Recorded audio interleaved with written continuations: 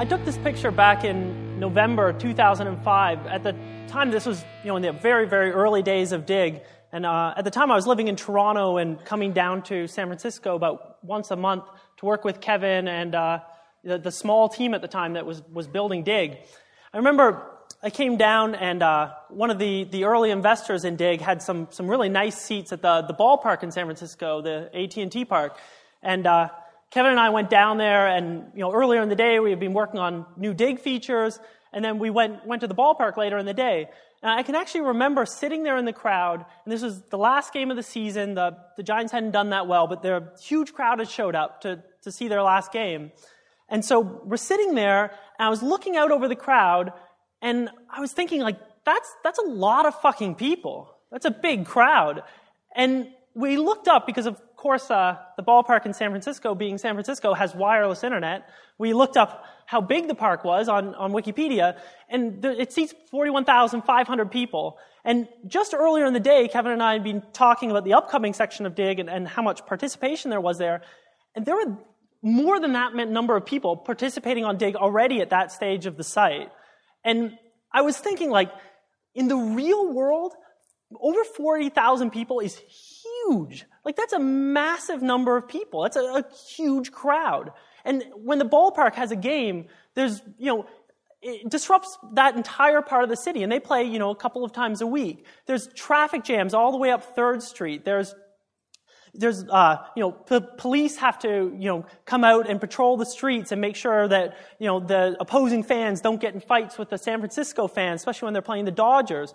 And there's this whole business around it. There's places that do parking just specifically for game day. There's places that sell souvenirs. They're only open on game day. There's pubs and bars that are, cater specifically towards the baseball fans who come out to the stadium, let alone the infrastructure just for the stadium itself, which is this gorgeous, huge structure right on the water. And if you're ever in San Francisco, you should really go to a game. It's a beautiful experience. And I was thinking that's a lot like what we're doing. We're building this infrastructure. We're building this whole system. And, there's other people on the side, like those vendors who are building into your APIs, that kind of thing. And what you're doing is building this whole infrastructure to allow these people to interact with each other socially around something. So people don't come to the baseball game just to watch the baseball. They're coming to interact with all the other fans. They're there to heckle the other squad, right? And this is a lot like what we're doing with something like Digg. So I'm going to talk today a little bit about kind of what we do at that kind of scale of social interaction that allows people to have good connections with each other. And I was looking through kind of the points I wanted to make, and they kind of fall into 3 categories of issues that I found that we've been focusing on in the last year or so, on both Digg and on Pownce as well. And you see they're kind of general trends of, kind of challenges that a lot of social sites are facing. So the first challenge is getting people to sign up for your site. So, increasing the level of participation. The second challenge is, once those people are already participating on the site, how do you encourage them to do positive behaviors instead of, negative behaviors or just solo things? You want them to be, being social on your site. And then the third thing, particularly from a design perspective, is how do you build a user interface that works for a very, very heterogeneous community? So there's lots of different types of people on your website, and they have different levels of experience, they have different interests, they have, different things that they think are important, and you want to build an interface that can adapt to all those things. So the first thing I'm going to talk about is how do we encourage people to participate? And this is particularly important on something like Digg, which is, all about the zeitgeist. The more people we have participating on the site, the better idea we have of what's actually popular on the internet. And one of the issues we have, and not to take the baseball metaphor, terribly too far, but we have a lot of people who watch on television at home. So, we have something like 3 million registered users on Digg, but every month we have 30 million people who visit the site. And so that's a huge number of participants, but at the same time, there's this even greater pool of people who are watching it from home. They're not actually participating. Our baseball team can't hear them cheering. And so we want to figure out ways that we can actually involve them in the site.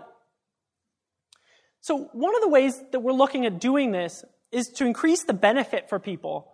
The way we do it currently, we use phrases like discover the best of the web. We say things like promote stuff that's important to you. Those things are very altruistic. It's saying, hey, you're part of a community, do stuff that's nice for the community.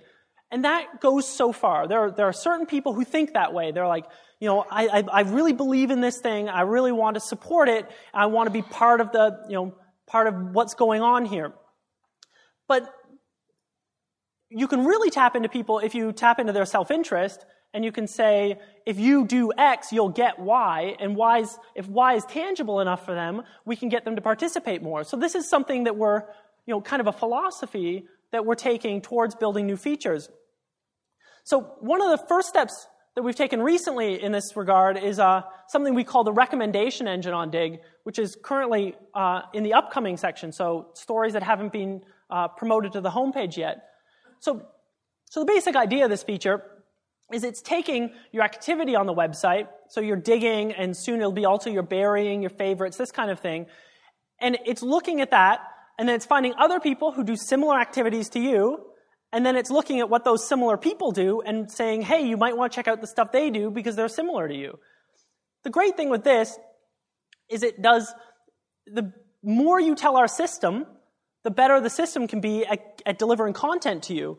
So in the upcoming section of the site, we get something like 16,000 submissions at a time sitting in that pool. So the upcoming section cycles, a story only sits in there for about 24 hours.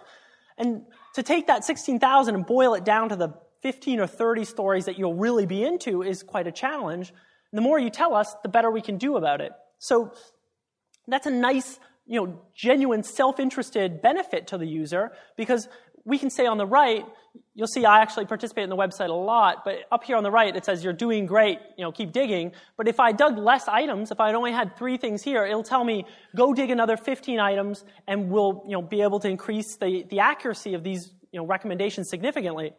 And so we're encouraging people to participate in the site. The people are getting better stuff, and so they'll participate in the site even more, and that cycles really well.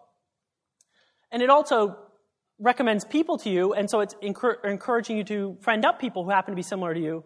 And so after we implemented this feature, we saw a significant increase in the amount of participation in the upcoming section, which is really valuable to us because it lets us have better vetted stories reaching the homepage.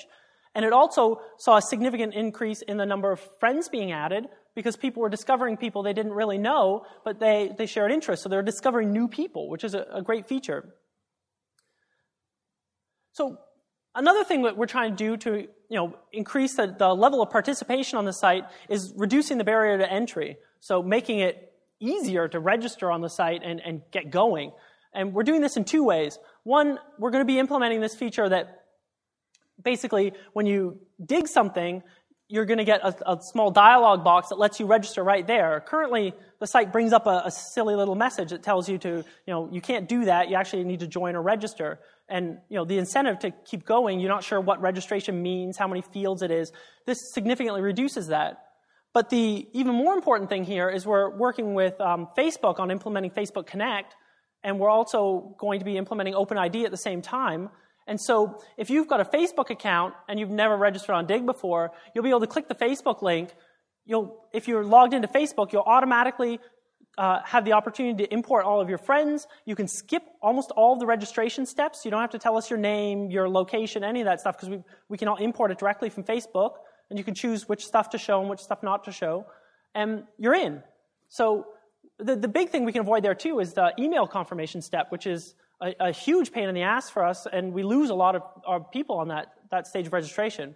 So this will be a big benefit to us. The other thing that we might be doing in the future, and I've talked a lot about this recently, and this ties into some of the stuff Josh Porter was talking about earlier today, is allowing people to dip a toe in the water before they really get going. Currently on the site, you can't do any of the active stuff until you've actually registered an account. But you're not sure why you should register an account until you've done some of the active stuff and see the benefits, right?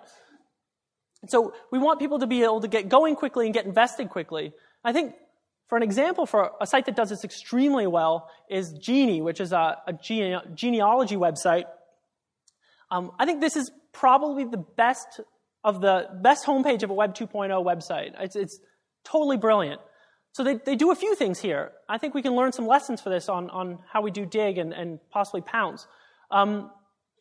Is what they do is, on one hand, similar to many sites, they tell you what they do. So that's fine. They can, write a bit of a description about what they are and why you should be interested, what you might use Genie to do. But that's only goes so far. The other thing they do, which is awesome, is they show you what it is. You can see that it's a family tree, and if I enter my information there, I'll be starting a family tree. And so, they not only tell us, but they show us. And then the truly brilliant part is they only ask you for 3 things. They ask you for your name, your email address, and your gender, and then you start a tree, it's super easy, but once you get to the next step, you feel like you've actually invested something in that website. You get a tangible thing, like I just did that, I started my family tree, and I've got the opportunity to either keep filling out my family tree, to email it to, one of my relatives, or then to register an account and get the full experience and save it. So it's really great that you get this really easy entry. They get your email address right off the front, and then they give you that strong incentive to register because you've already done something, now you want to keep it. I think on Digg, we're definitely thinking about going towards the model where I'd be able to dig a few stories, and even from there I could go to the recommendation engine and it could say, here's some other content you might be into, because we only need a few stories to be able to start recommending content to you. And then, if I'm enjoying this and everything's going well, we'll have, a feature in the UI that says, want to convert this account to a real account and go through the new streamlined registration process, and hopefully we significantly increase, the level of people who are participating. So the second challenge is now I've got, way more people actually participating on the website, which is great, but how do I encourage them once they're there to do positive things? I don't want them going off and, joining, they're infamous, like the Berry Brigade on Digg, which is, I'm not sure it really exists, but, it's something people fear, and, writing negative comments about people, flaming people. We want to avoid those kinds of behaviors, and something as big as Digg that has, so much participation, this is something we struggle with all the time. One way, which is obvious, I guess, and we all do it already, is having personal profiles.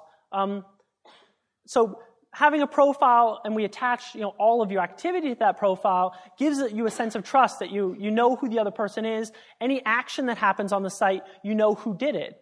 Even if it's not a real person, it's amazing how much, even a nickname, once you start recognizing it, you can build up that trust. And this is an example. This is the Silver Orange intranet. This is something I worked on way back in. This is a screenshot from screenshot from recently, but this UI was built in 2000. I remember this was my first experience designing something that had avatars in it, and the immediate emotional reaction to that was so strong. The original UI for this didn't have any images with it. It was just kind of like emails, right? And the minute we added those images, suddenly it felt like a conversation. I know this is kind of like anecdotal, but the emotional reaction to that was so strong. It's so positive.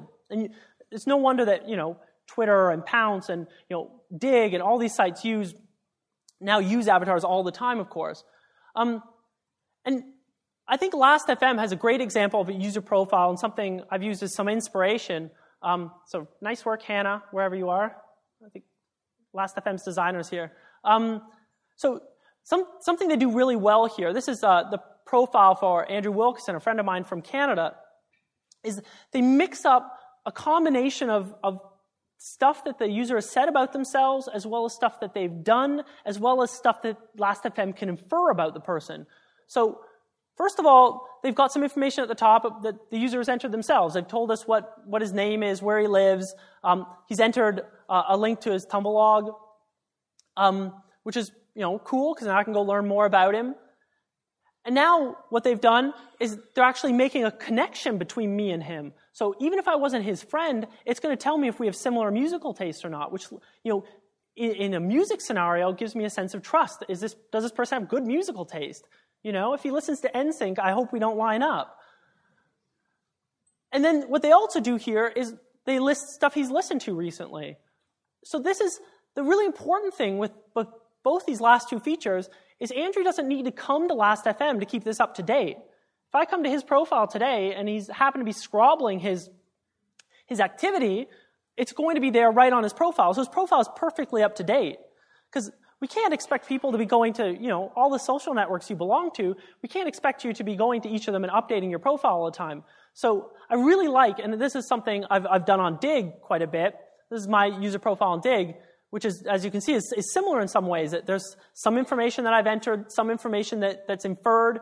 And I like this, that I don't need to think about my user profile to keep it interesting, keep it up to date. We do something here where we list your recent activity. I don't think my laser's working. But your recent activity in the bottom left, as well as your favorites. So your favorites are something you didn't explicitly have to do in your profile, but by listing as a favorite, you can kind of pin it to the top of your profile and draw more attention to it and say, this story was actually special to me. I think that's something, if we do a next revision of the profile pages, we could do a lot better even. Something on Pownce we do in your user profiles, and I think Tontek, who's speaking after me, is going to talk a little bit about this, is we let you link to your other profiles very explicitly. And this is great because why should I have to upload my images, more images of me to another website when I've already got a Flickr account? Why would I type in which albums I like? This is what you have to do on Facebook, for instance. Why would I type in what albums I like when Last.fm already knows? So this works really well. I know I've gone to a few people when they friend me, and I go to look who they are. I want to go see pictures of them. I click on their Flickr link. I can see a whole bunch of pictures of them, in an interface that actually is optimized to look at images. It's great. I think another way that I've been thinking a lot about on Digg every time we build a new feature, and this is also something I focus on a lot on Pownce, is focusing in on tension points. And there's very small things. If you know that a piece of your site, is a real potential for conflict, you can think, just little tweaks to the copy, writing something like during the submission process on Digg. I know people get frustrated that we're going off and we're polling the other website and spidering for images and doing dupe detection, that kind of thing. But just a little bit of fun copy in there. Don't be flippant, but just some casual copy like, oh, we're just grabbing that information, hang on a sec while we get it. Stuff like that can really take out a lot of the potential animosities, and particularly in tension areas where people are interacting with each other, like in the submission process. There's little pieces in there that indicate, you're writing a description for your piece. Think about how other people will be reading this. In the comments, we could probably do better about, messaging, about not flaming people, and, look back at your comments to see how people, voted it up and down, to see if you're actually writing stuff, other people like, or if you're being a jerk, you'll know. I think a site that does this extremely well, I really like this design. I'm not sure who at Satisfaction did this, but this is, from Get Satisfaction, which is a fantastic, how would you describe it? It's kind of a self-help help website. So if you've got a problem with an Apple product, you can go on there and other Apple fans will help you fix your Apple product, that kind of thing. And we use this for our support on Pownce. And it's superb. So what's going on here is you've often got a really, really negative thing going on. Is the person's coming here, there's a good likelihood that the reason they're here is because something's broken and they're not happy with it. So, people post here on Pownce, if we made a coding mistake and their user profile's not working, they'll come on here and say, my user profile, XYZ is broken. What the hell? You guys should really fix that.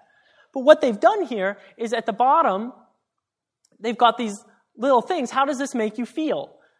Well, it makes you think, okay, how am I coming across? How do I want to appear to other people when I'm communicating this? Because I'm sure all of you guys have experience with relationship-ending IM or email conversations. People are horrible at communicating online, and particularly in a forum like this. So some very smart person at Satisfaction had the idea, you should think about how you're feeling and express it explicitly. It's awesome. People write on there and they'll use the frowny one and they'll say, I'm really, really, really, really frustrated. And, that's cool. I know you're really frustrated. It's good to know. And then when I respond, I'm like, oh, it was really an easy fix. No problem. I'm really sorry you had to deal with that. And I respond with the guy with the little tongue out. And they respond, they're like, oh, thanks a lot. And they have the little smiley face. And this is dorky as hell, right? But it really works. And I thought about how we can implement more of this stuff into projects we're doing. I think it's stupid simple. You can implement that in an hour. But the idea itself is so strong. The other thing you want to do is avoid negative competition. You definitely don't want to make this puppy cry, because he is adorable. So this is something we struggled with on Digg for a while. We had a top users list. I'm not sure if you guys are familiar with, there was a bit of a scandal on the website about this, because what we had done was kind of dumb. We had set up a system that listed the users numerically, who was in the top 100, who was in the top 500, but it was a stupid, simple figure. It was how many stories did you get to the homepage? Ever. And so the problem with this, I think is probably obvious, is that, once you got ahead on this game, you could really stay out ahead, because, if I join the site tomorrow and somebody be on it for 2 years and has 600 homepage stories, well, that's, quite the mountain to climb to catch up to them. It's just about impossible. And so, new users were frustrated because they had no chance of getting on this list. The existing users were happy with this because they, drew a lot of attention to themselves. But to climb the list, they were starting to resort to kind of negative behaviors we weren't very happy with, like submitting duplicate content and, bypassing our duplicate filter, which isn't, terribly hard to do. And, by doing that, they could steal stories from new users and use their friends' network to promote that version of the story instead of the original. That's really frustrating. But the biggest problem with this is that we designed a system that encouraged that kind of behavior. And so at the beginning of the website, that was great because all these guys joined at a similar time. And for the first year or so, this was a really, a boon to the website. There was a, friendly competition to try to get to the top of the list. But once the site hit a certain critical mass, this feature became less and less useful and became more and more negative. And eventually, we took it away from the site, which was, we should have done it sooner, but it was the right decision. And Josh Porter actually wrote about this. If you're interested in the subject, I think he did a really good analysis of why this feature was good at the beginning, why once it started scaling, it became less and less useful, and why we made the decision to get rid of it. So I kind of wonder if he had a mic in the office, because he gets it awfully accurate. So the third challenge that we've been facing, and this is kind of a general problem, and I shouldn't call it a problem, this is a general challenge we've had on social websites for, forever, I guess, is allow for flexible participation. So allow for experts, allow for novices, allow for people with niche interests, allow for globalists, allow for people who post 3 messages a day and have 2 friends, at the same time as allowing for people who have 5,000 friends, like the Robert Scobles of this world. I don't know if you guys saw that graph earlier, but his Twitter graph is preposterous. Building a website that works for across all of these users is an ongoing challenge, and I think no one's really cracked it yet. Pownce, this is something we struggle with a lot. Making it interesting for people who've only got 2 friends, but still can, maintain the flow without being too fast for, people like Kevin who've got, 16,000 followers.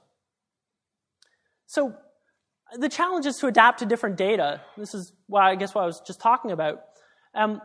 So this is kind of a separate issue, but one of the issues on social sites, which is I think is a really fun challenge, is that people enter all kinds of shit on your website.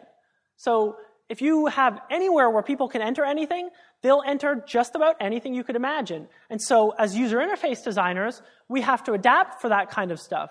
And I actually use Ben Roethlisberger. He's an American football player, a quarterback, and he makes I don't know how many of you guys are, kind of graphic designers, but if you're building, sites, he makes a great example guy, because his full name's actually Benjamin Roethlisberger, and so he's got a really, really long last name, and a long first name as well, but there's lots of pictures of him online and stuff, and biography. So, whenever I'm doing user profiles, I often use him as kind of my example guy, because I actually was just introduced this word recently. There's, I guess, chemists use a term called unobtainium, which is an element that doesn't exist. And so when they're working on an experiment, they're like, oh, I just wish I had unobtainium. I could do such and such. And so in one scenario, unobtainium is, infinitely strong and infinitely light. In the other scenario, it's, has, infinitely frictionless or something. So I think as designers, we're really, really, really tempted to use unobtainium when we're building user interfaces. I know I'm guilty of it, that, I'll mock up something and I'll make it look just perfect. And, the user entered just the right amount of data and their pictures all were, perfectly aligned and look great.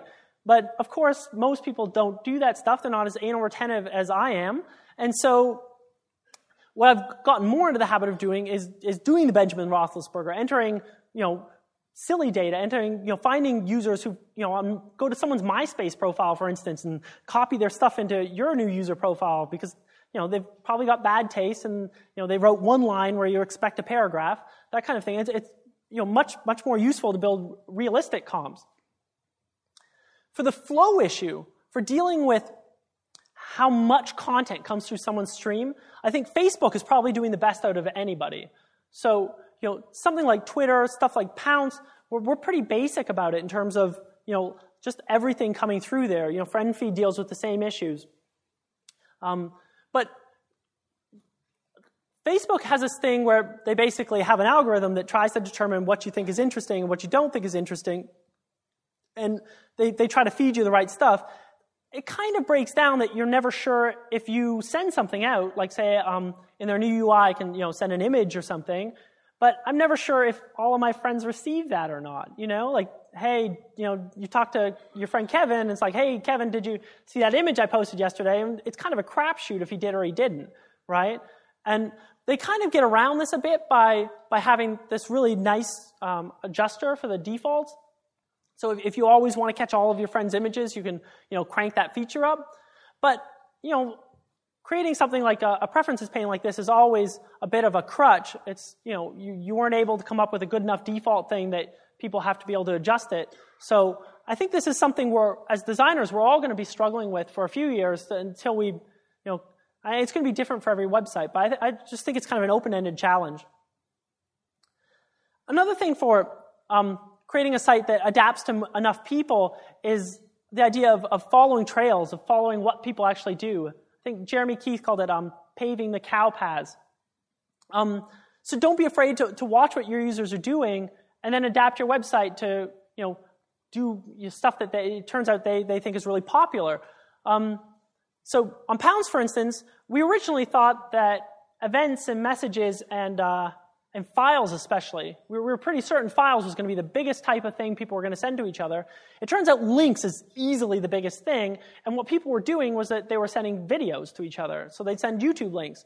Well, that probably should have been obvious to us when we were building it, but we built it pretty quickly and wanted to get out there for this exact reason. We wanted to see how people actually use the system instead of how we assumed they'd use it. So, it became pretty obvious to us that it was going to be really easy just to suck in the videos and show them right on the site. And so Leah and some friends came up with a standard called O-embed. Instead of, writing separate code for every video site, they came up with a nice standard. Now a whole bunch of websites like Flickr and Vimeo and a ton of websites, even Hulu, which is this great American television site, have implemented it so we can import the videos into the site. So that was a lesson we got from our users. Hey, you really want to do this thing? Okay, we'll enable you to. On Digg, that's been a huge inspiration for us for adapting the comment system. This is something I could do a 2-hour lecture on how the comment system evolved to what it is today. But huge parts of this, like we originally implemented threading because we saw people saying at so and so higher up in the comments. This is years ago when Digg was still quite small. And so we said, oh, okay, the site's big enough to warrant threading. And that's kind of an interesting lesson because I was looking at Pownce, which is has much smaller conversations because they're not about we don't have like the mob aspect of Digg. Everything's more about you and your friends, and you don't see them doing that. We actually had a good discussion with a bunch of our most some of the biggest users of the site the other day, whether or not we should implement threaded comments on Pownce. And we all came to the conclusion that we shouldn't because people aren't already doing it through hacks. So it's great to let people get ahead of you on this stuff, and once they do, adapt to them and implement features. So, summing up a bit, if you can increase the benefit and lower the barrier to entry, you should be able to, have more and more people participating on your site. The more people who participate on your site, the more people they attract to participate in your site, which is, obviously a huge benefit. If you give users a taste of what your site does, not only will they learn to do it, but they'll create even a small level of commitment, which will, significantly increase their chances of actually participating on the site in the future. I think that's something we'll definitely be implementing on Digg. I'm not sure when, but when we can. Expression, so allowing people to have user profiles and tying as many activities as you can to those user profiles. It's not just a thing you do. It's really important for creating trust and building connections on the site. Focusing on tension points, doing stuff like Satisfaction does, where they saw that tension point, came up with a really novel solution to deal with it. Be able to adapt to volume frequency. I still think that's a big open-ended question, something that we'll be dealing with, particularly as more and more people start joining social networks. You're dealing with more and more volume issues. It becomes very, very difficult. Pay the cow paths. Pay attention to what your community is doing, and you'll be able to see what kind of positive behaviors or what kind of negative behaviors they're going towards and be able to head them off at the path after they've already started. So, thanks very much.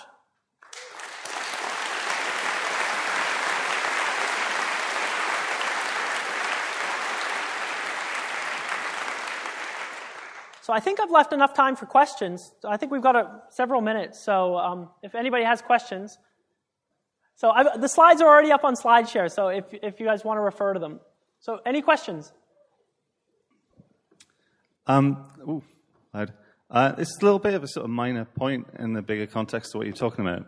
But one thing I thought, when you dropped the most posted thing from Digg, because, there's people with unassailable amounts of digging. Right. Did it occur to you to switch to like a monthly based thing? Yes. So we had toyed around with, we would consider doing that, and I think it's possible we'll implement something similar to that in the future. But I think even more likely, and I guess I plan to go into this, I guess I forgot, is what I'd see is even more likely is to go towards something like an achievement system. I don't know if you're familiar with Xbox 360, their achievement system. Too familiar. Well, exactly. Everybody's familiar with it because it's awesome, right? And so I'd actually mocked up. I have comps, and I actually asked our marketing person whether or not I could show them today, and she actually told me no, because apparently, she doesn't want to preempt any press if we ever implement this. But if we gave points for you did 5 digs, get 5 points. You buried a story that ended up getting taken off the homepage. Good for you. You found something bad. 10 points for you. But the key to building a system like that is basically make it a real challenge, make it hard, but let lots of people get to the top level. Make it kind of like World of Warcraft. You really got to invest yourself to get, whatever level paladin or whatever. I don't play Warcraft. But make it difficult and a good challenge, and you don't want to finish the game too early. Keep adding levels on the top. But I think something like that could be really, really valuable to Digg. I'm not sure when and if we'd ever build that, but I really hope we do at some point. Cool. Thanks. Anybody else have a question? Do you think progressive registration would be the way forward, where we take only a small amount of data, start and gradually take more and more data until we collect everything we'd want from the user and give them some benefit for each level of detail that we get from them? Yeah, so he's asking if progressive registration is a good way to go. I'm not sure. I think that having, maybe 2 levels of, you can participate anonymously and then, register, and you actually get a full account. We don't need a whole lot to give you a full account. So, we need your, nickname, we need a password, and we need an email address. I think that's, the essentials. The one thing I'm concerned about with this, and we've talked about this for a while, of coming up with anonymous digging on the site. In this way, that you can dig a bunch and then to actually save them and make them really count, you have to register an account, is that you end up with these quasi-account stages, right? So I always found this a little weird. eBay does this, that you can watch an item as an anonymous person, but you can really watch it if you register an account, because obviously if you switch a computer or if you lose your cookie, you lost your watch list. So there's always this weird thing. I feel like I did something, but you didn't really. And so I'm worried about that with Digg. So I think having 2 levels is certainly good. But you could call it progressive if what we did is ask for the bare minimums, you had a real account, but then we did something like LinkedIn where you have, hey, you're only 30% the way done your profile, keep filling it out, right? Something like that. So you could call that progressive, but I think they'd actually have an account, a username and a password. So that's what I consider like you're registered, whether or not you've given any other information or, started, a social graph or anything. You guys change the UI at Digg quite often in pretty minor ways. Not, I'm sure they have a strong effect, but you make small changes quite frequently, I've noticed. Do you guys have a fixed release cycle with milestones, or do you tend to just push out small changes and adjust the flow as you see fit? Mostly the latter. We're mostly, build out stuff, when it's done, when it's ready, we get it out there kind of thing. Digg's getting more and more formal about this stuff. The company's a lot, when I started at Digg, I was the 4th person there, I think, and, we used to build stuff and send it live, in seconds kind of thing, which was, was fun and kind of reckless. But now things are a lot more structured than that, so we don't move nearly as quickly as we did. But in terms of release cycles, we have kind of a 30-day cycle now going, but that doesn't mean we necessarily release at that end of the 30 days. And small UI changes and other small changes get kind of slipstreamed in between that. So I definitely don't want to get into the situation where we can't make changes unless it's at that 60-day point or something. I think that'd be unfortunate because we get a lot of advantage by pushing out these small fixes, small iterations, testing them. If it didn't work, moving it back or, moving in another direction. I don't want to end up where we're plotting too much and not able to make, quick moves like that. What sort of user testing do you do? Oh, that's a great question. Mark Trammell, actually, who's here with me, you might want to grab him if you really want to get an in-depth answer. He's running our user testing at Digg. But we're getting better at it. We originally were doing lots of like quick and dirty user testing. So we'd have a feature, 2/3, 3/4 way done. We'd drag in a bunch of people, give them some pizza, and do task. We were largely doing task analysis. We were also doing some focus group testing, particularly around like specific features. But now we're getting into a better situation where we're doing focus group testing early in the project, or even at the outset of the project to figure out what people are anticipating us to do. And then partway through, we'll do some user testing with either paper prototypes or visual comps. And then near the end of the project, we'll do proper task-based analysis on working prototypes. So this is for reasonably large features. So we don't test everything we put out, but we test a lot of things now, and it's stupid useful. It's really, really useful. So, we sometimes get so busy that it seems frustrating, like, I don't think we have time to do user testing. And every time we've done that, but we've suddenly said, no, you know what, let's set Friday aside and we'll just do at least some quick testing. We'll get 6 people in. Every time it's been worth it. We found, an obvious problem that, didn't seem obvious at the time. And the great thing is these things are often really fucking easy to fix. So, it's these, move the button to the left kind of thing and, avoid a big problem. And it's great, it doesn't require a lot of effort and we get a ton of benefit out of it. I think that's it for time. Thank you very much.